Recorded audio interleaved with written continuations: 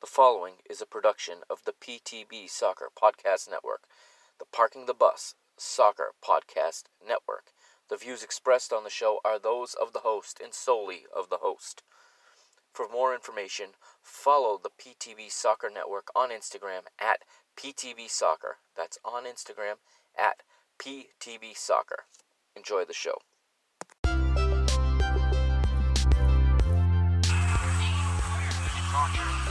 Team colours for Benfica this.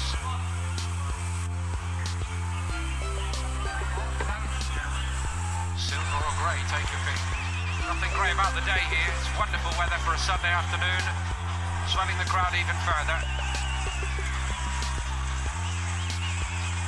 And as mentioned, it's by no means one way here, the support. Benfica have a tremendous following.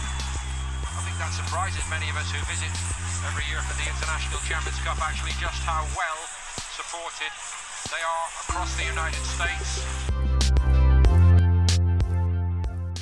What's up, Benfica Nation? Welcome to episode 67 of Mr. Benfica. I am your host, the Mr. Mike Agostinho, and I've been saying this a lot lately, I wish I was coming to you on better terms. That's right, because our Benfica did it again. They dropped 2 more points in Familicão, and, well, we'll hear from the manager, or the interim manager, Nelson Verissimo, in just a little bit, and I'm not a fan of the way he's looking at it. I'll be quite honest. Why is it impossible for a manager to just say we're not executing, we're not playing well? Don't tell me we're playing well. Don't. You just blew 2 more points. You were winning with 10 minutes to play. In fact, I've got it right here. You gave up the game-tying goal in the 84th minute. Okay? The 84th minute. Why is Nelson Verissimo making a ridiculous substitution? Okay, he at 81, he subs on Samaris and Rafa for Gabriel and Cervi. Franco Cervi is like your defensive midfielder on the left side. He's not a defensive mid, but you understand. Franco Cervi ends up being the one responsible for the majority of the defensive work along the left flank. Last episode, we talked about Gabriel's man of the match performance, and we talked about how much of his heat map was positioned in his defensive half on the left. You have a kid playing left back. You are winning 1-0. What on earth are you bringing Rafa on at that stage for? That makes absolutely zero sense. I don't care what coaching badges you have. I don't care how much football you've studied. That makes no sense to anybody. And then Samaris just caught out of position also. He's caught flat-footed a little bit. Of course, he never plays, so, I mean, he never plays, and you put him in there in Gabriel's position, which is not really suited for him. That, I don't know, you can make one substitution and not the other. Well, you can sub Samaris on, but you cannot sub Samaris and Rafa on and take off Franco Cervi. You blew the whole match right there with that substitution. You really couldn't leave Cervi on 9 more minutes? 13 if you count the stoppage time? This is the kind of things that cannot happen at Benfica. And then you can't go to the press and say that your team played well and that your players worked hard and that, yeah, you're frustrated, but, they need to be congratulated. No, you don't get congratulated for dropping 2 points. It's not just Nelson Verissimo. These players look like it's acceptable to come in second place in the Portuguese league. That's not the case when you play at Benfica. There's only one outcome in terms of the league that is acceptable, especially right now when your rival is in the financial state they're in, when their team is as poor as it is. It's not good enough to just take a point and to put off letting the other team celebrate till next week. That's just a crappy attitude. Like I said, the culture in this team is horrible. Again, you substitute Jota on in the 88th minute. What are you doing with this kid? Why does Peasy play 88 minutes? Just because he scores a goal? And yes, I think Peasy sometimes takes an unfair amount of the blame. He takes the brunt of the supporters' frustration. I have more frustration towards Andre Almeida than any other player in that team right now, from what I can see, from where I sit. But, again, it's just the same mistakes being made over and over and over and over again. This team needs a manager badly. We need a proper manager that can manage a team, and we need to bring in players that can play, that are made. We cannot continue to make these mistakes. We can't keep playing with a left back that is playing up next to the striker all the time. Just because we're trying to score goals. It's not the kid's fault. Our system is just... If I were playing Benfica, I would know what to... I would set up my team with a high line because it's the same setup every time we play out of the back, okay? The two central defenders, in today's case, it's Ruben and it's Jardel, split wide. Weigl shows up in the space in between. Weigl gets the ball, and he plays to one of the center backs, and then we play it to one of the outside backs. And if we're lucky, there's room to carry the ball further. If not, we look for Gabriel. We lock a long ball. We lose it. We start over.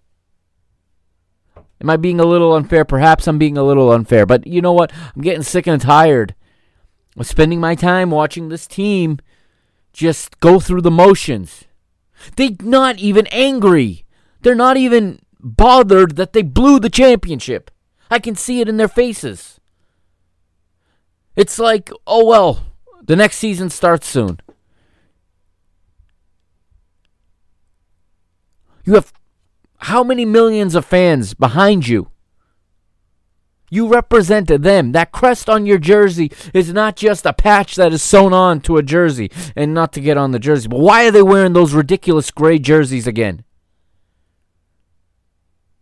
I cannot wait until those jerseys are no longer part of the rotation. I can't wait till next season for that. That's one reason I can't wait for next season. I don't ever want to see those dark gray jerseys again. That kit is just horrendous. And the other team is not wearing red. Why are you wearing that crap? It's probably because Adidas makes you. I get that. I'm just venting a little bit here. But yeah, not happy with Verissimo's comments. Not happy with the players. Just content. They're just content to go about their business. Like everything, like it's been working well the last 13 weeks. 2 wins in 13 now? Maybe 3 wins in 13? This is Benfica. This isn't Vitória Setúbal. No disrespect to the smaller teams, but we're not one of those teams. We're Benfica. This cannot become the norm. And then you got Luis Felipe Vieira more concerned on JJ than anything else. And, well, what happens if we don't get JJ? What's the plan? What's going to fix the problems we have on this team? You're going to go get another yes man, LFV? Is that what you're going to do? Is JJ the only one that you'll cede power to? What if he stays in Brazil? You'll hear in the news later what I think. This I wasn't going to record this podcast today, actually. I was going to save it for tomorrow. But given reports today, I'm going on what I've read and I've seen, and there's a lot of conflicting reports, and depending which ones you happen to read and which ones you didn't, you might have 2 completely different ideas of where this is going. So I'm going to change up the format in this episode today, okay? We're going to start by looking at the match. We're going to run through it quickly. I'm not going to spend a lot of time talking about this match, okay? It's aggravating, and there's a lot of other content out there that's very good breaking down the match. Quite frankly, the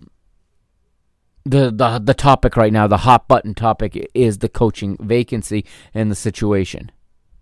And when I see this referee blow the whistle for full time, and I see Benfica dropped 2 more points, and then I see Nelson Verissimo high-fiving and hugging Thiago Pinto. Are you kidding me? Do you think that this is acceptable? I think that everyone in that team, from the staff to the players to the board, are delusional without fans in the stadium. I don't think they know the difference between a good match and a bad one. Clearly, if you're high-fiving and hugging after that, I don't care how well you played from minute 0 to minute 90. You need results. When your team drops points the way, when you're dropping points the way we are, where wins have become hard to come by, you need results. This isn't youth football. This is not the juniors. It's not the B team. It's not about a progression. This is the first team. It's about results.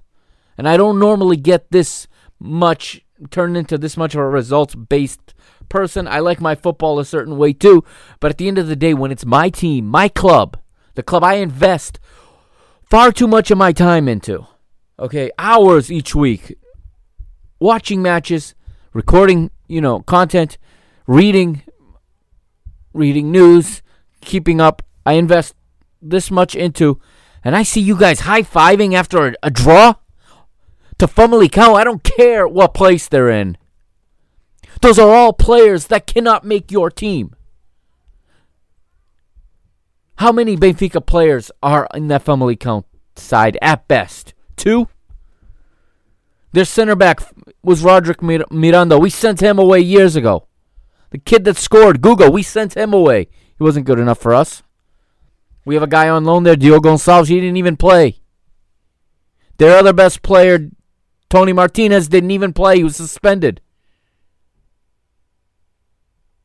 Fabio Martins can't even make it at Braga. Never mind one of the big 3. Where do you think that this is an acceptable result? All right, we're going to take a quick break. We're going to pay a bill, and we're going to get right into this match. All right, this is Mr. Benfica. I am the Mr. Mike Agustino. You can follow me on Twitter at Benfica Mister, on Instagram at Mr. Benfica, and on Facebook at www.facebook.com/Mr. Benfica. And you can also check me out on YouTube. I have my own channel now, and there's a few videos up there. Not as many as I'd like, but there's some up there.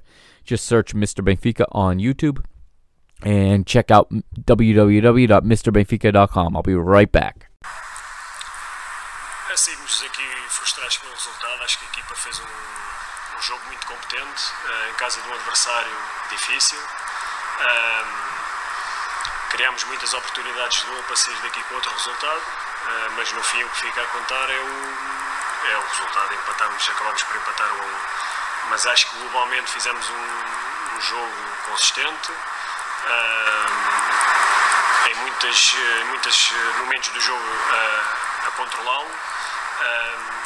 E tenho que acabar por dar os parabéns aos nossos jogadores que tiveram aqui uma postura muito de grande compromisso, com muita competência, e dignificaram a camisola do Benfica.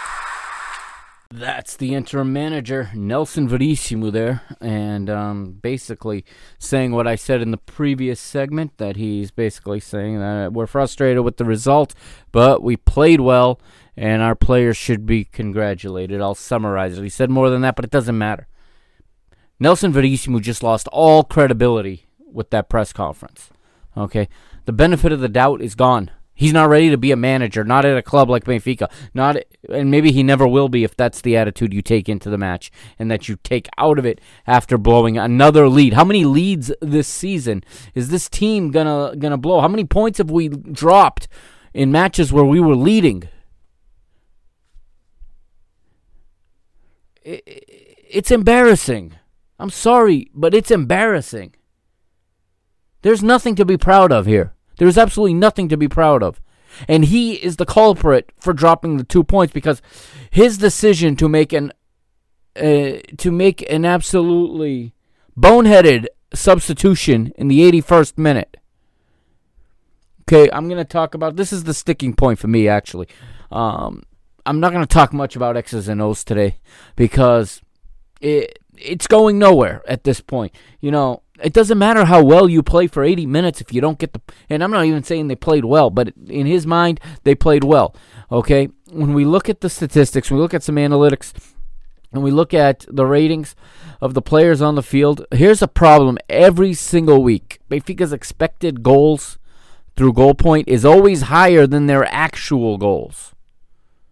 Their opponent's expected goals, and you can make what you want out of analytics, but their opponent's expected goals are always less than their actual goals. We always give up more than we should and score less than we should. Week after week, I'm reading these ratings, and the opposing goalkeeper's got a huge rating every week. Okay? They're not having career matches against us week after week. We can't score. We hit the goalkeeper with everything. Even on our goal. Come on. Seferovic misses again. That's all he does is miss from point-blank range. Hits the goalie. Fortunately, the rebound fell to Pizzi, who can't miss from there. And he's still, I wouldn't have been surprised. Absolutely frustrating. And to come out and say they played well, that's just disrespectful to everyone that follows this club. Everyone who takes all their free time and devotes it to this club. Under normal circumstances, there's people that take any extra money they have and any spare time they have to follow this club, to go to away matches, to go to the islands when they play in the islands, to go to the Stadio de Luz, where half of the fans are more interested in taking selfies than in watching the matches. And then there's the other half suffering with every match and just living and dying with this team. And then this interim manager is being given the chance of a lifetime to manage Benfica, even if it's for 6 games. Even for 6 games, he should... I'm losing the words. I'm not finding the words anymore to describe this. You're given a golden opportunity, maybe not to advance your career, but how many of us are fortunate enough to manage Benfica for 1 game, for 1 match? How many of us what would we give to get that opportunity for 1 match? This guy was given 6. It's a gift because he's clearly not qualified for the position. He's got 6 matches. Clearly he doesn't have the mentality for it.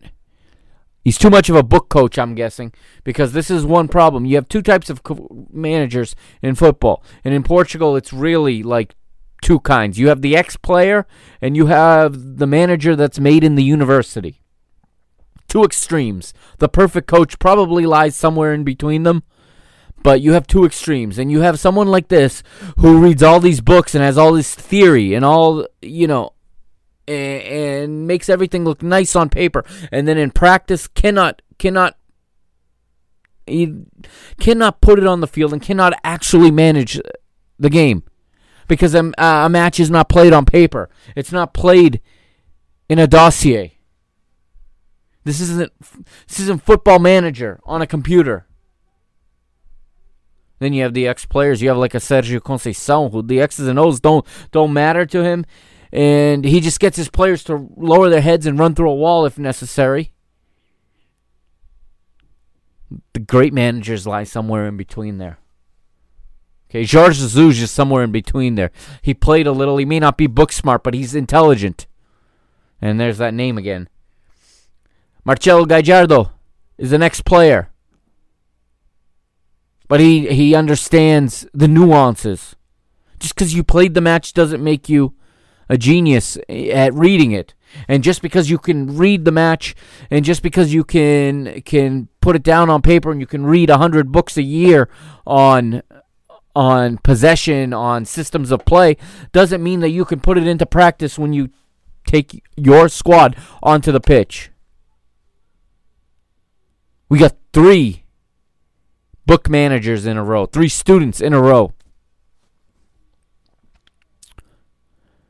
And it's sad how our club has deteriorated. All right, I'm going to run through the match facts quickly. All right, I'm not going to take up too much of you guys' time tonight. You've been hearing a lot of me lately. I'm putting out a lot of podcasts, and quite frankly, this is the least happy I've been about doing it. I don't know, since I can remember. But it's round 31 of the Liga NOS. It's Thursday, July the 9th, and we are at the Estádio Municipal 22 de Junho, Vila Nova de Famalicão in northern Portugal. And we're going to have the 11, starting with the home side. In goal is Rafael Defendi. The 4 across the back is Richelli on the right, Patrick in the middle, partnering up with Roderick, who actually captained our squad once. I wonder if y'all remember that. He was one of the youngest to ever captain Benfica when he was promoted from the B team, and he also came on in that match against Porto. I'm still traumatized from that. And if we're on the eve of a return from JJ, that I'm having bad flashbacks of maybe JJ's worst decision ever was bringing that guy onto the pitch. But anyhow, this is a guy we developed.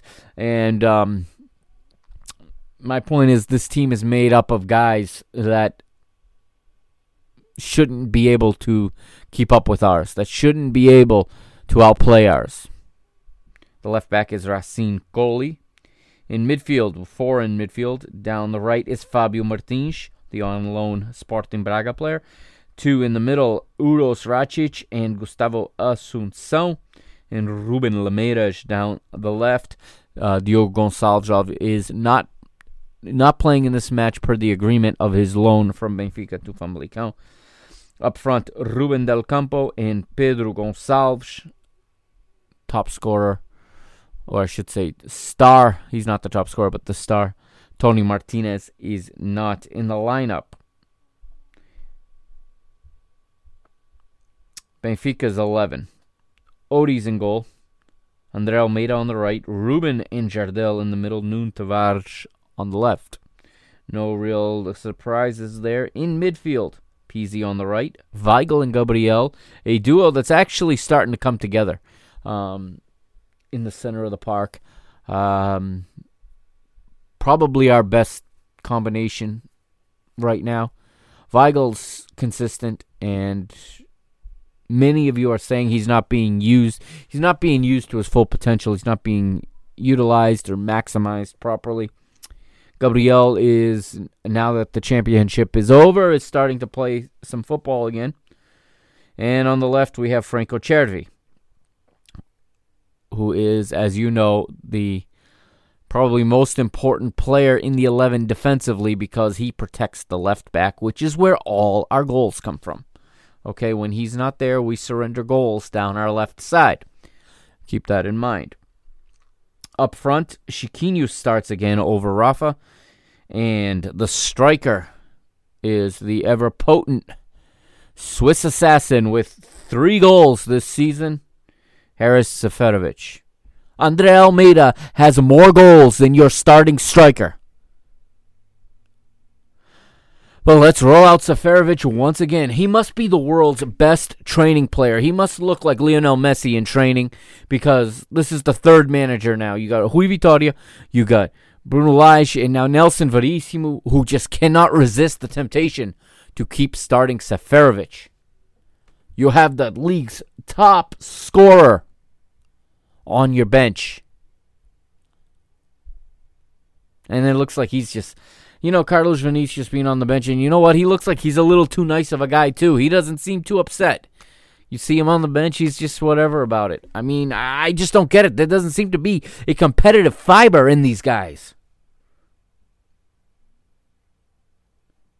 Seferovic starting makes no sense. It's as if he played well last game, or the one before that, or the one before that. I'm done trying to figure this out. Anyway, we'll go into the match facts quickly, like I said, through the ticker. Let's get right to the goal. It's we're in minute 36 right here, okay?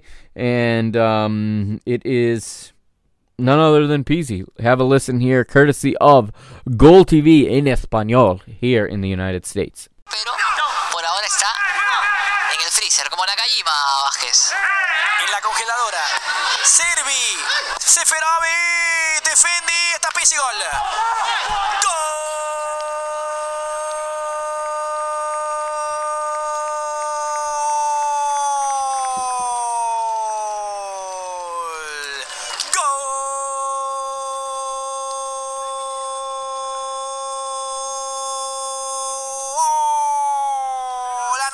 Messi aprovecha el rebote de Defendi y anota su 17º gol en la liga para colocar arriba al Benfica en 36 minutos. Están ganando las Águilas 1-0. And that's Peasy with the goal, right-footed shot, can't miss, inside the goal area. It was it was laid up right there for him. The goalie even put it right onto his run. No way he could miss that. And you'd think Benfica were on their way, and you'd think they'd be looking for a second goal, maybe. I don't know. You know, they've lost a few leads over the last couple of weeks. Maybe they should go for a second, you know, and kind of repeat what they did last week. Last week went well, didn't it, when you tried to add to your lead? Well, no. I mean, they played you heard Nelson Venetian. He thinks they played like, he made it sound like they're Barcelona playing tiki-taka and just were unlucky. So if that's what he saw, that's what he saw. But we're going to move right to the second half, all right? And it's the 81st minute. This is the thing that ruins the whole match for me, as he makes the substitution. Chervi plays, okay? He does not make the starting lineup or doesn't stay on this roster for his offensive ability. Yes, he should have had the assist on the goal, but the problem is Seferovic is in such bad form that he robbed his teammate of an assist because he couldn't finish a sitter in front of the goal. But Chervi plays over Rafa right now because you have a teenager playing left back and he needs help. Because at Benfica, we have this thing now where we develop outside defenders, outside backs who can't defend. And it's very easy to why they can't defend. It's because they play for Benfica through their youth program. And Benfica, in youth, every time they take the pitch, is better than the other team. Is almost never, even in the UEFA Youth League, even against the top teams, okay, with the exception of maybe Real Madrid, Barcelona, and Ajax, maybe. But from a technical standpoint, they're always better than the other team. So you know what they never have to do? They never have to defend, which makes for a possibly horrible transition from youth football to senior football if they don't get enough reps in the B team where they actually have to defend sometimes. And a lot of times they don't have to defend there either. A lot of times, even if they don't win, they are controlling the game. They're the ones that keep the ball. And that's understandable on a developmental team. But when you skip important steps, whether you're Tomáš Tavares or Nuno Tavares or whoever you are, when you skip steps, then you have a huge weakness in your game and you have not worked on it at the appropriate levels. And you come into the senior side, the first team, and you have to insert another player into the lineup just to cover up for your weaknesses. And I'm not saying Chervi does not deserve to play.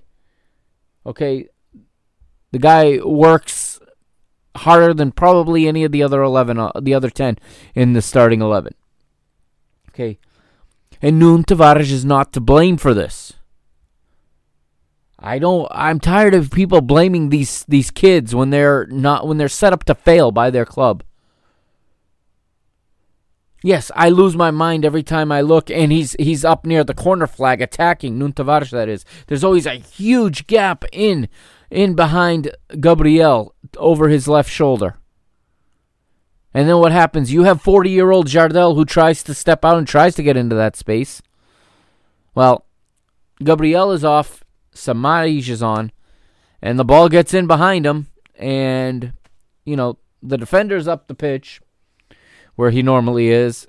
Chervi's not there, and Rafa comes on. Rafa's not asking Rafa to defend is like asking Peasy to play goalie, for crying out loud. And basically, you get a nice squared ball from our left, from their right. It finds our former youth player Guga, and he buries it.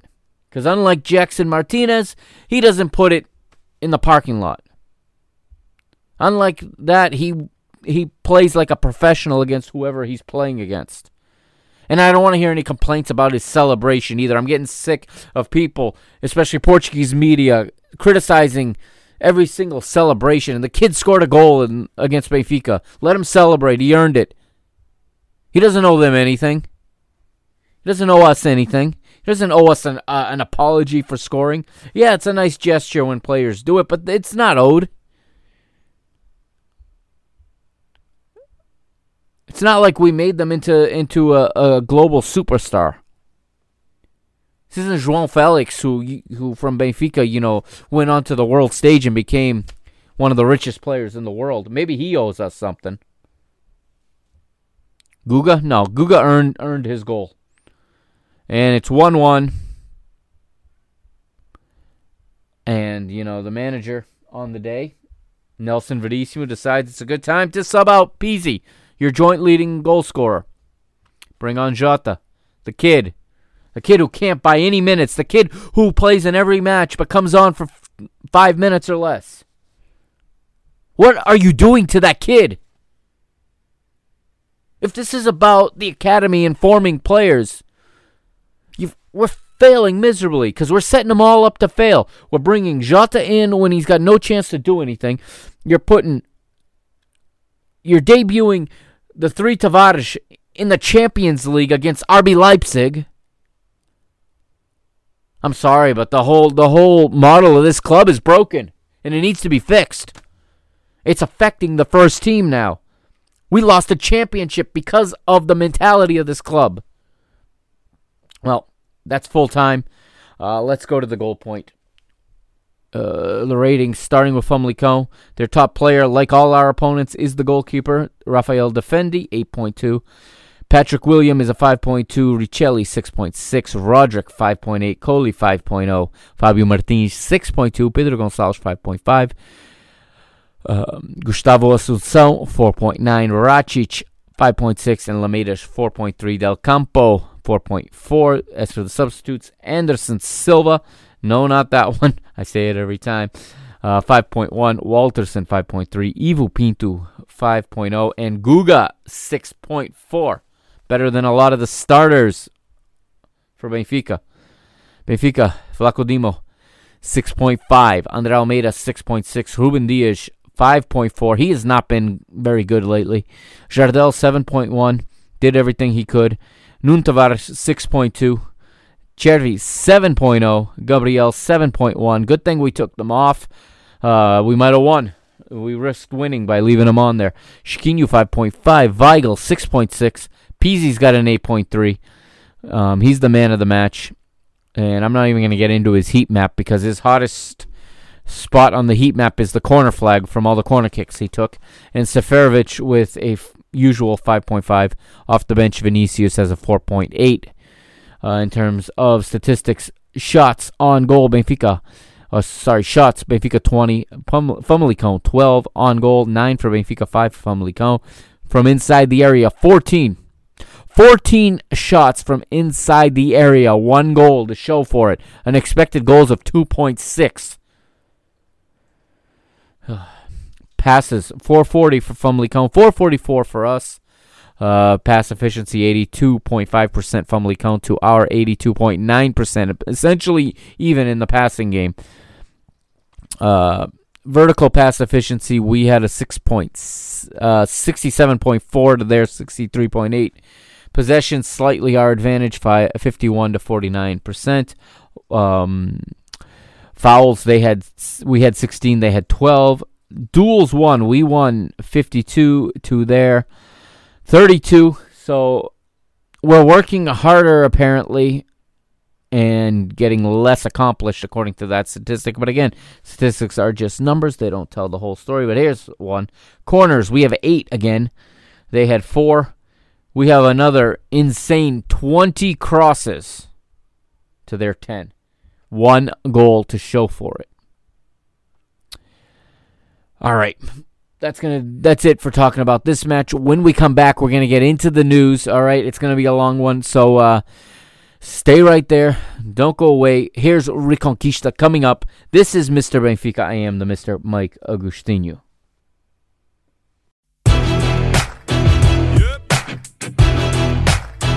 Reconquista.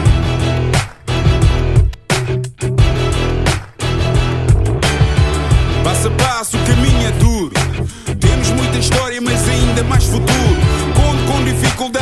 jornada sofrida, a glória da vitória tem que ser bem nutrida. Na reconquista do que é nosso por direito, que eu não fico por fazer o que podia ter sido feito. Se queres a nossa força, sabes que estamos contigo. Em casa ou fora, nós somos o eterno abrigo. Sabes que estamos contigo, nós somos o eterno abrigo. Ouve a nossa voz, o querer de todos nós. A fé que não se explica, carrega Benfica, carrega Benfica. Ouve a nossa voz, o querer de todos nós. A fé que não se explica, carrega Benfica, carrega Benfica. Ouve a nossa voz, o querer de todos nós. A fé que não se explica, carrega Benfica, carrega Benfica. Ouve a nossa voz, o querer de todos nós. O querer de todos nós. Manto sagrado é peso pesado, não o carregas sozinho. Em cada esquina há um vizinho. Sente o carinho do Algarve até ao Minho. O vermelho pinta a tuga e é isso o teu colinho. Na reconquista do que é nosso por direito, que eu não fico por fazer o que podia ter sido feito. Se queres a nossa força, sabes que estamos contigo. Em casa ou fora, nós somos o eterno abrigo. Sabes que estamos contigo, nós somos o eterno abrigo. Ouve a nossa voz, o querer de todos nós. A fé que não se explica, carrega Benfica, carrega Benfica. Ouve a nossa voz, o querer de todos nós. A fé que não se explica. And in the news this week, well, the news is dominated by one story, of course, and that is the coaching vacancy at Sport Lisboa Benfica. And with the result yesterday against Familicão, I don't think that anyone was considering it before, but it is clear that Nelson Verissimo is not ready to be a manager, not for Benfica. Gotta wonder what happens to Nelson Verissimo at the end of this season. Perhaps he can get this squad together and fight for the cup, but he will certainly not be leading the team next year. Who will be? Well, we'll get to that a little bit later in this segment. Let's first go to the results for round 31 in the Liga NOS starting earlier this week. Starting on Wednesday, July the 8th, with Boa Vista at home dropping a tough one 1-0 to the visiting Marítimo in the Madeiran side. Picks up another victory. Already relegated Sportivo das Aves pick up a 1-0 victory against relegation contenders Vitória Setúbal. Vitória Setúbal misses an opportunity to distance themselves from the line, from the drop zone. They are just 3 points clear at this time, and the team right behind them played yesterday, Thursday, July the 9th. It was Portimonense traveling to Vila do Conde to take on Rio Ave in a crucial match for both teams, but for different reasons. Rio Ave wins 2-1, picks up the 3 points, and moves into that all-important 5th place position, holding on to a Europa League qualifying spot for next season right now by 1 point as it stands. Tondela 1, Porto 3, and the Dragons are now within a point of the championship. This one is over, folks. Turn out the lights. The party's over. We have a matter of days to remain as defending champions. And we got nobody to blame but ourselves. Let's be perfectly honest. Benfica have no one to blame this season but themselves. Porto were more than willing to let them keep the title. They dropped so many points down the stretch, but Benfica dropped more. And, of course, talking about Benfica, which is the topic, of course, of this podcast, Benfica travel north to Vila Nova de Familicão, and Familicão come away with a 1-1 draw, earning a point and keeping pace. They're one back from Rio Ave right now. And then today, Vitória Guimarães 1, Gil Vicente 2, Sporting, led by Ruben Amorim, of course, 1-0 victors today. Over Santa Clara, as the Azorian side are now guaranteed mathematically also that they are going to stay in the first division, and their president tweeted this week that it is the first time in the club's history that the Azorian club will play 3 consecutive seasons in the first division. Congratulations are in order to Santa Clara. And just concluding a little while ago, Passos de Ferreira 1, Sporting Clube Braga 5. One more match to go in this round, and it will be played tomorrow on July the 11th. It'll be Belenenses SAD at the City of Football hosting Moreirense. Now let's go to the standings, all right, in the table and run it down really quickly. Porto, of course, 1 point from being champion, are in first with 76 points. Benfica now 8 back. Unbelievable. Absolutely unbelievable that we are 8 back of that team. Again, nobody to blame but ourselves. And you've already heard what I thought of the match yesterday. You already know how that one went. And Benfica now second with 68 points, while Sporting are third with 59.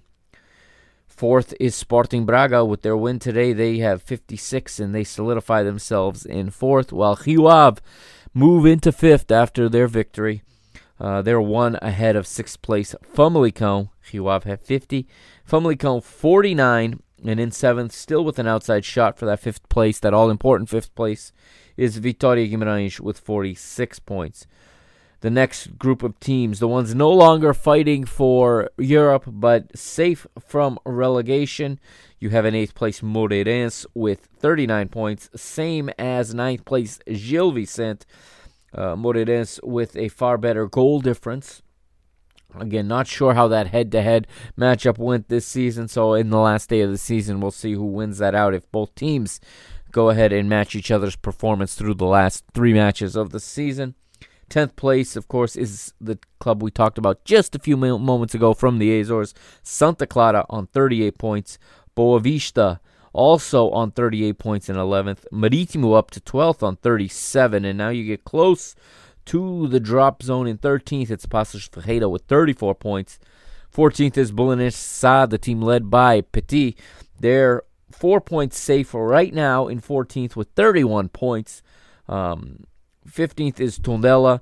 They've got 30. And Vitória Setúbal are 16th, also with 30. Both of those teams are 3 points safe for now, as Portimonense failed to capitalize and failed to pick up the 3 points to pull level with those two teams. In the event of a 3-team tie, Tondela will be ahead with a minus 15 goal difference, while Setúbal and Portimonense have a minus 17 goal difference. However, if Portimonense pick up the 3 points, they're obviously going to improve that goal difference and pull ahead of Vitória Setúbal, possibly ahead of Tondela, depending how they do.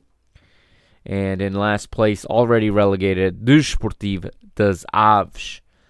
Let's look at next week's fixtures, the next round. Starting on Monday, Marítimo host Rio Ave on Madeira Island in Funchal. Vitória Setúbal host Familicão, who are desperately chasing Rio Ave. They'll already know Rio Ave's result when they take the pitch in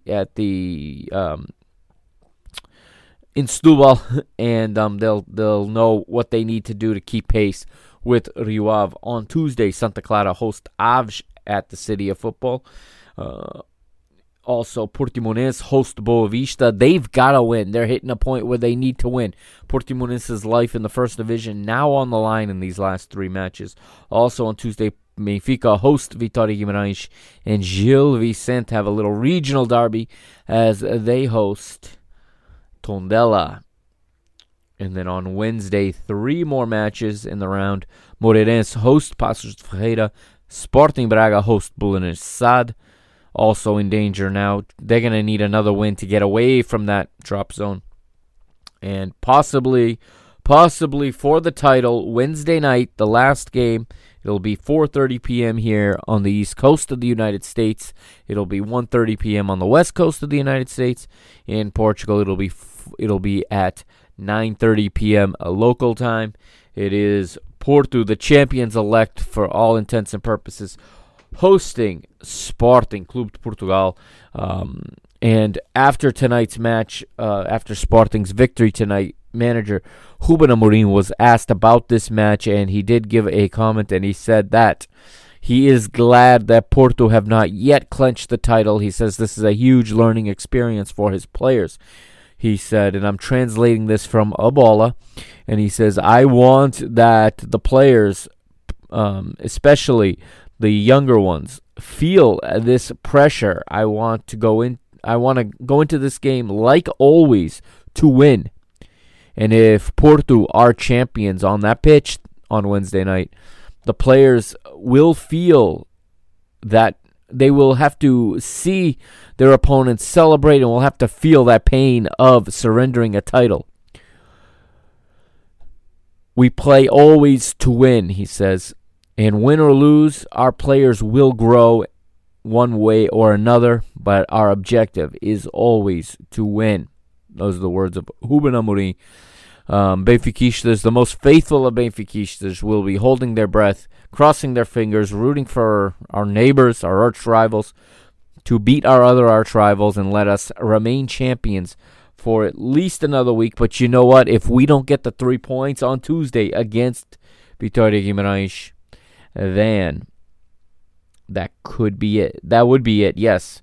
At that point, Porto will be champions on the sofa, and Ruben's hope here would not be fulfilled. And then we move to, after that will be the following round. We'll start the following Saturday. So let's look at the scoring leaders right now, as things have turned here, as we now have a race for the Golden Boot. Carlos Vinicius is still the top scorer with 17 goals. Hey, Verissimo, maybe you can start him one of these games. It's just an idea. He's top of the league. No, let's keep starting Seferovic, who has fewer goals than André Almeida. Braga's Paulinho has pulled level now. He also has 17. Vinicius has the tiebreaker because he has no penalty goals. However, Paulinho has 2 penalty goals, so he has pulled ahead of Pizzi, who also has 17, but 4 of his goals have come from the penalty spot. Imagine if he hadn't missed another 4. He'd be sitting on 21 goals right now, at top of the league. 4th place in the scoring race right now is Mehdi Taremi of Rio Ave. He's got 14, and Fabio Abreu has 12. After that, a number of players come in with 10.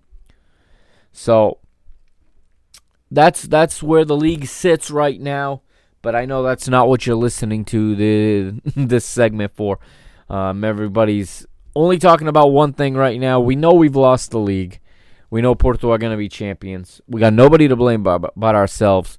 But who is going to be the next Benfica manager? Well, I was ready to come on here tonight and say that I have done a complete 180, and I'm now, as of a couple hours ago, I fully believe that Jorge Jesus was on his way back to Benfica. I watched Flamengo play against Fluminense the other day in the Taça Rio final. Assuming Flamengo was going to win, they were going to lift the cup, they were going to win the Campeonato Carioca as a result, and Jorge Jesus could ride off into the sunset and come to Benfica. Jorge Jesus' body language in that match was telling me he was very much considering going to Benfica, and perhaps he is and was. He was not his normal self, and he had the look on his face like something else was on his mind other than that final. So I was ready to come on here tonight and just say that I fully believed Jorge Jesus is on his way to Benfica.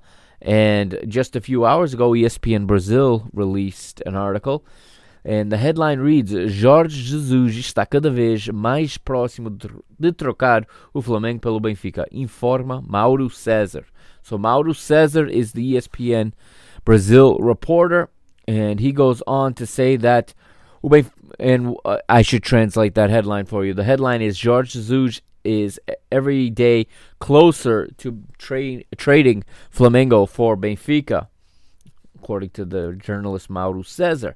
Now, he also says here, o Benfica deu passos importantes na tentativa de contratar Jorge Jesus e assim tirá-lo do Flamengo. Benfica have taken important steps in their effort to sign Jorge Jesus and take him from Flamengo. And ESPN Brazil's Mauro César reports on his blog, on the portal UOL, that the president of the Portuguese club, he's talking, of course, about our president, Luís Filipe Vieira, has managed in the last few hours. This is written only maybe 3-4 hours ago, that he has managed to convince the manager. This is what Mauro César is saying. He also goes on to say some things that had me legitimately excited, okay? Those of you that listen to this podcast week in, week out, have heard me in the past talk about who I wanted Benfica to sign to replace João Felix, okay? If you don't remember, it is a Flamengo player. It's none other than Bruno Henrique. And if you don't remember, I was really, really put off by the fact that for the simple fact of Bruno Henrique being 27 or 28 years old, that he's too old to come to Benfica because he doesn't have that resale value that Luís Filipe Vieira loves. Well, according to this Mauro César, he said that Jorge Jesus was also negotiating and telling the president, or that they came to an agreement that Jorge Jesus would bring with him 3 Flamengo players, which I found strange to think he was going to take 3. But he did report, this Mauro César, that Jorge Jesus was on the verge of joining Benfica and bringing with him Leo Pereira, Gerson, and Bruno Henrique. And I got excited when I read that, mostly for Bruno Henrique. I don't know how Benfica is going to afford these players. To be honest with you, Gerson is a young player, and I think his future is at Real Madrid or Barcelona, Juventus, PSG, Manchester City, Manchester United. Gerson's future is in the top 5 or 6 teams in the world. I could see Benfica trying to be one step ahead and trying to get him now before he makes that leap, but he is not. I didn't look up his value on transfer market, but there's no way he is a cheap player. But as far as from a footballing standpoint and for the needs of Benfica, Bruno Henrique is exactly what we need. That supporting forward that can set up the strikers. We have 3 strikers and nobody to set them up. But that was earlier today, and now this came out from Abola in the last hour, unfortunately. It's now midnight in Portugal because it's 7 p.m. here in the United States on the East Coast. As I say this, it's midnight. Friday night, that is. It's July the 10th. And as of 23:15 today, Lisbon time, so 45 minutes ago, Abola reports that Globo, which is the Brazilian media company, Globo, I'll read it in Portuguese first. Globo avança. Jesus jantou com Landim e garantiu que fica.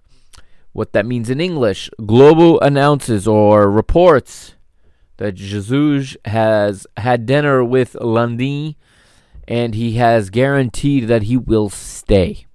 Okay, according to Globo Sport, they have said it is practically guaranteed that Jorge Jesus will stay as the manager of Flamengo, even though it's known the interest of Benfica to bring Jorge Jesus back to the Luz.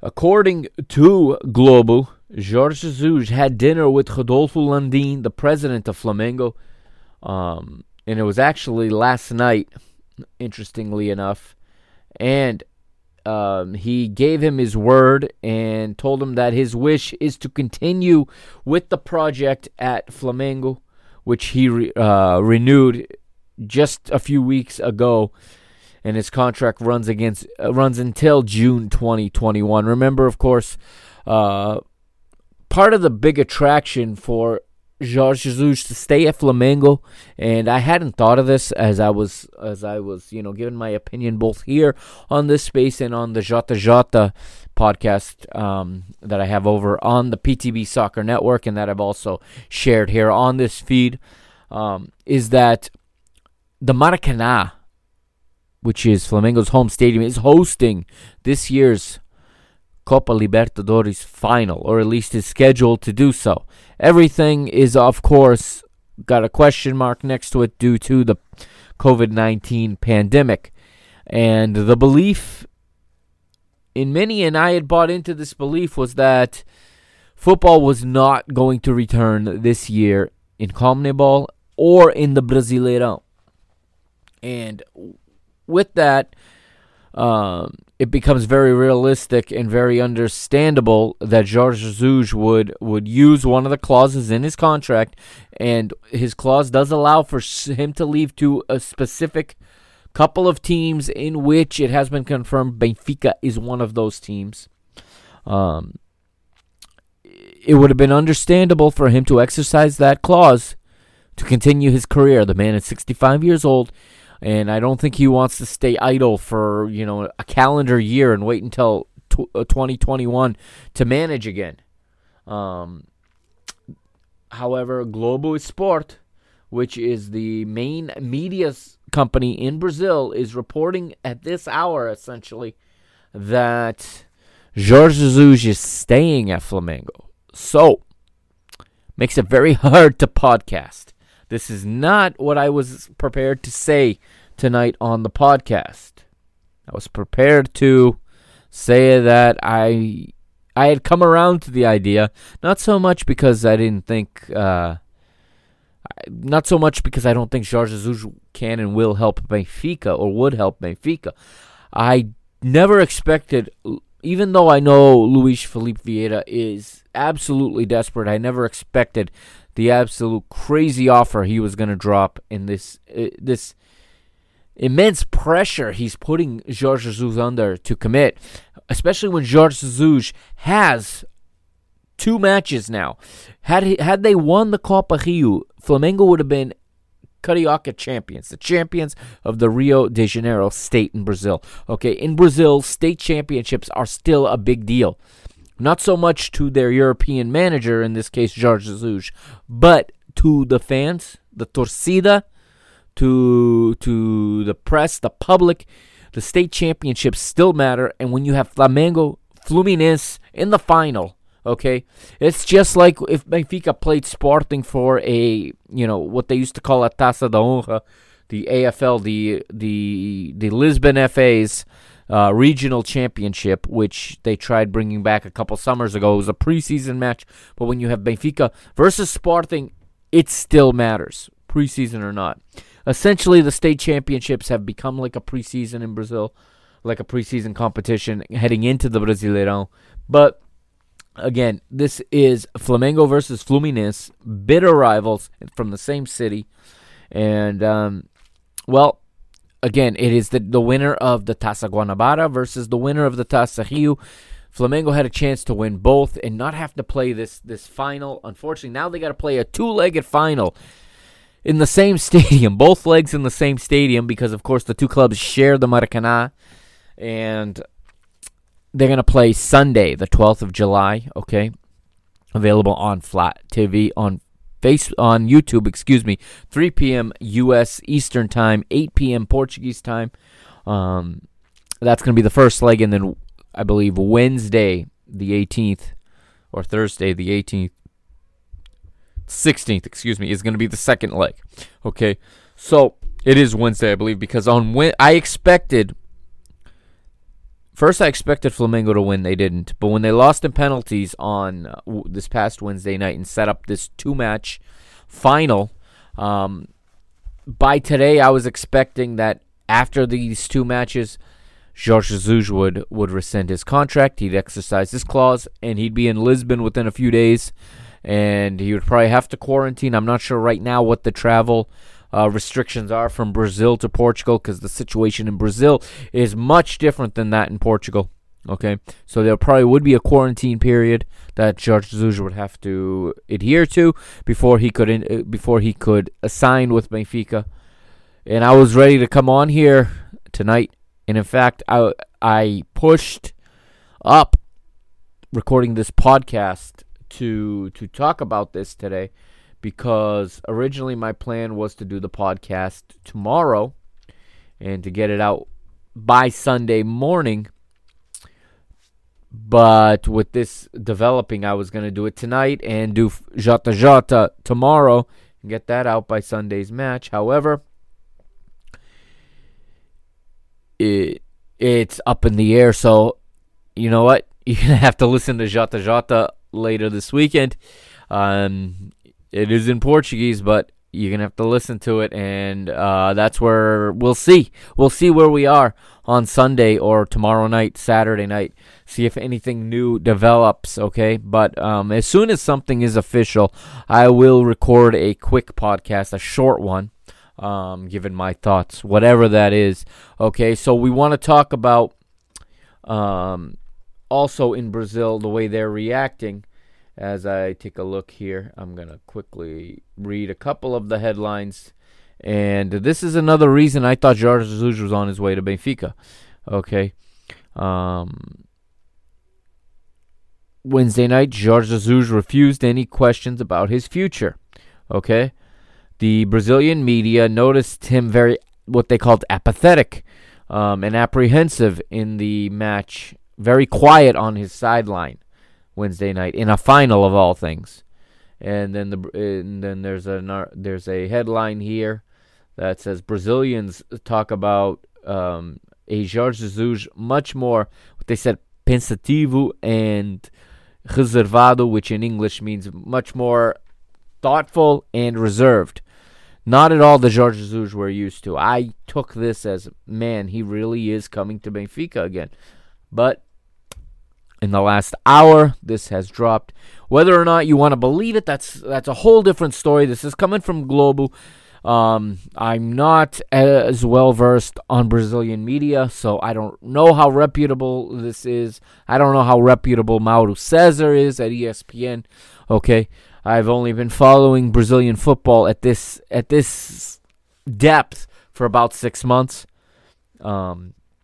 So I don't know who to believe. I'll be quite honest. So I'll just have to sit and wait. Now, in the event that Jesus is not the answer, is not the solution, he does not accept the offer, okay? And perhaps LFV is pushing too hard right now, and perhaps he's pushed Jorge Jesus away by demanding a little too much or demanding a commitment too quickly while the manager still has a competition to conclude. I don't know. Time will tell, and details will become available. But in the event that we don't get Jorge Jesus, I've told you before who I prefer and who I think we will get. Now, according to the same Mauro Cesar, he said that Flamengo were already in talks with Marco Silva to replace Jorge Jesus. And I thought also that was a sign that he was coming. I don't believe Marco Silva is going to come to Benfica, okay? I don't believe Leonardo Jardim is coming to Benfica, even though that is, if I were president, that's who I'd be aggressively going after, is Leonardo Jardim, for the reasons I have mentioned in other podcasts. He has a history of a project of building a team over a couple of seasons and reaching that objective. He can do that with Benfica and still compete for titles. There's no PSG in the Portuguese league to compete with. Porto are hardly the powerhouse that they've been in the past. And in fact, we have handed them 2 out of the last 3 championships, including this year's. Okay? And the one they won before that, we also handed them by dropping points to Estoril in the week before, going to the Dragão in the famous match where Kelvin scored that goal in the 92nd minute and Jorge Jesus fell to his knees. So Porto's last 3 titles were handed to them by us. We had a better team each of those 3 times. I do not doubt that. Now, we did not, ever since we won the Tetra, the squad has not been built properly, and everybody and anybody that follows Benfica has been saying this, especially in the last couple weeks. Who leads this team next?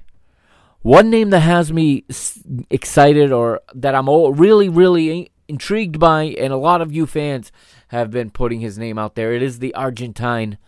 It is Marcelo Gallardo, the current manager of River Plate, who following the chat on Fla TV during their match the other day. A lot of Flamengo fans also want him in the event that Jorge Jesus leaves. So Marcelo Gallardo is very much a hot ticket right now, a prospect for both Benfica and for Flamengo, whichever one does not get JJ. So if that's the case, I hope they go after him. I think it's an opportunity. I think for him as a manager, a chance to manage in Europe, a chance to manage a club that will contend for a title. Would you rather start your European CV, your European career at Benfica, or do you want to go and start at Alaves in Spain just because they speak Spanish, or start, at Sassuolo in Italy or something along those lines?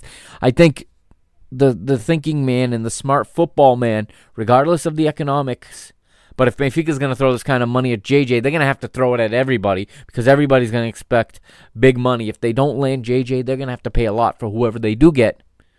Okay? Otherwise, otherwise they look like they're just taking the bargain offer and they're just taking a discount. I think Benfica can't compete for Gallardo, and I think if Gallardo is the football man he seems to be as a manager, a thinking man, I think he will see the opportunity and the doors that Benfica can open. Now, that means he's not a project manager. He's a manager to come here, win a couple titles, and move to a bigger spot. Again, I've said this club has no plan right now. The way that Luis Felipe Vieira is desperately courting Jorge Jesus at all costs tells me he has no plan anymore. Okay, because Jorge Jesus is also not a project manager. Okay, and does that mean are we throwing away the whole project of of bringing players to the Seychelles? If we are, that's fine, but we need to make that clear. If we're not, if we're sticking with it, again, I can support either of those venues as long as they're done correctly. What we can't do is somewhere in between. We can't bury the youngsters to bring in bums just because they're older and experienced, and either way we don't win. No, we either go one way or we go the other. So time is going to tell. Hopefully there'll be more about this next week, and with Benfica playing on, what did I say, Tuesday, I think I said they play. This podcast will follow not too long thereafter, all right? So that's going to do it for Mr. Benfica, episode 66. Decided to close it out with the news, and this is the only news there is.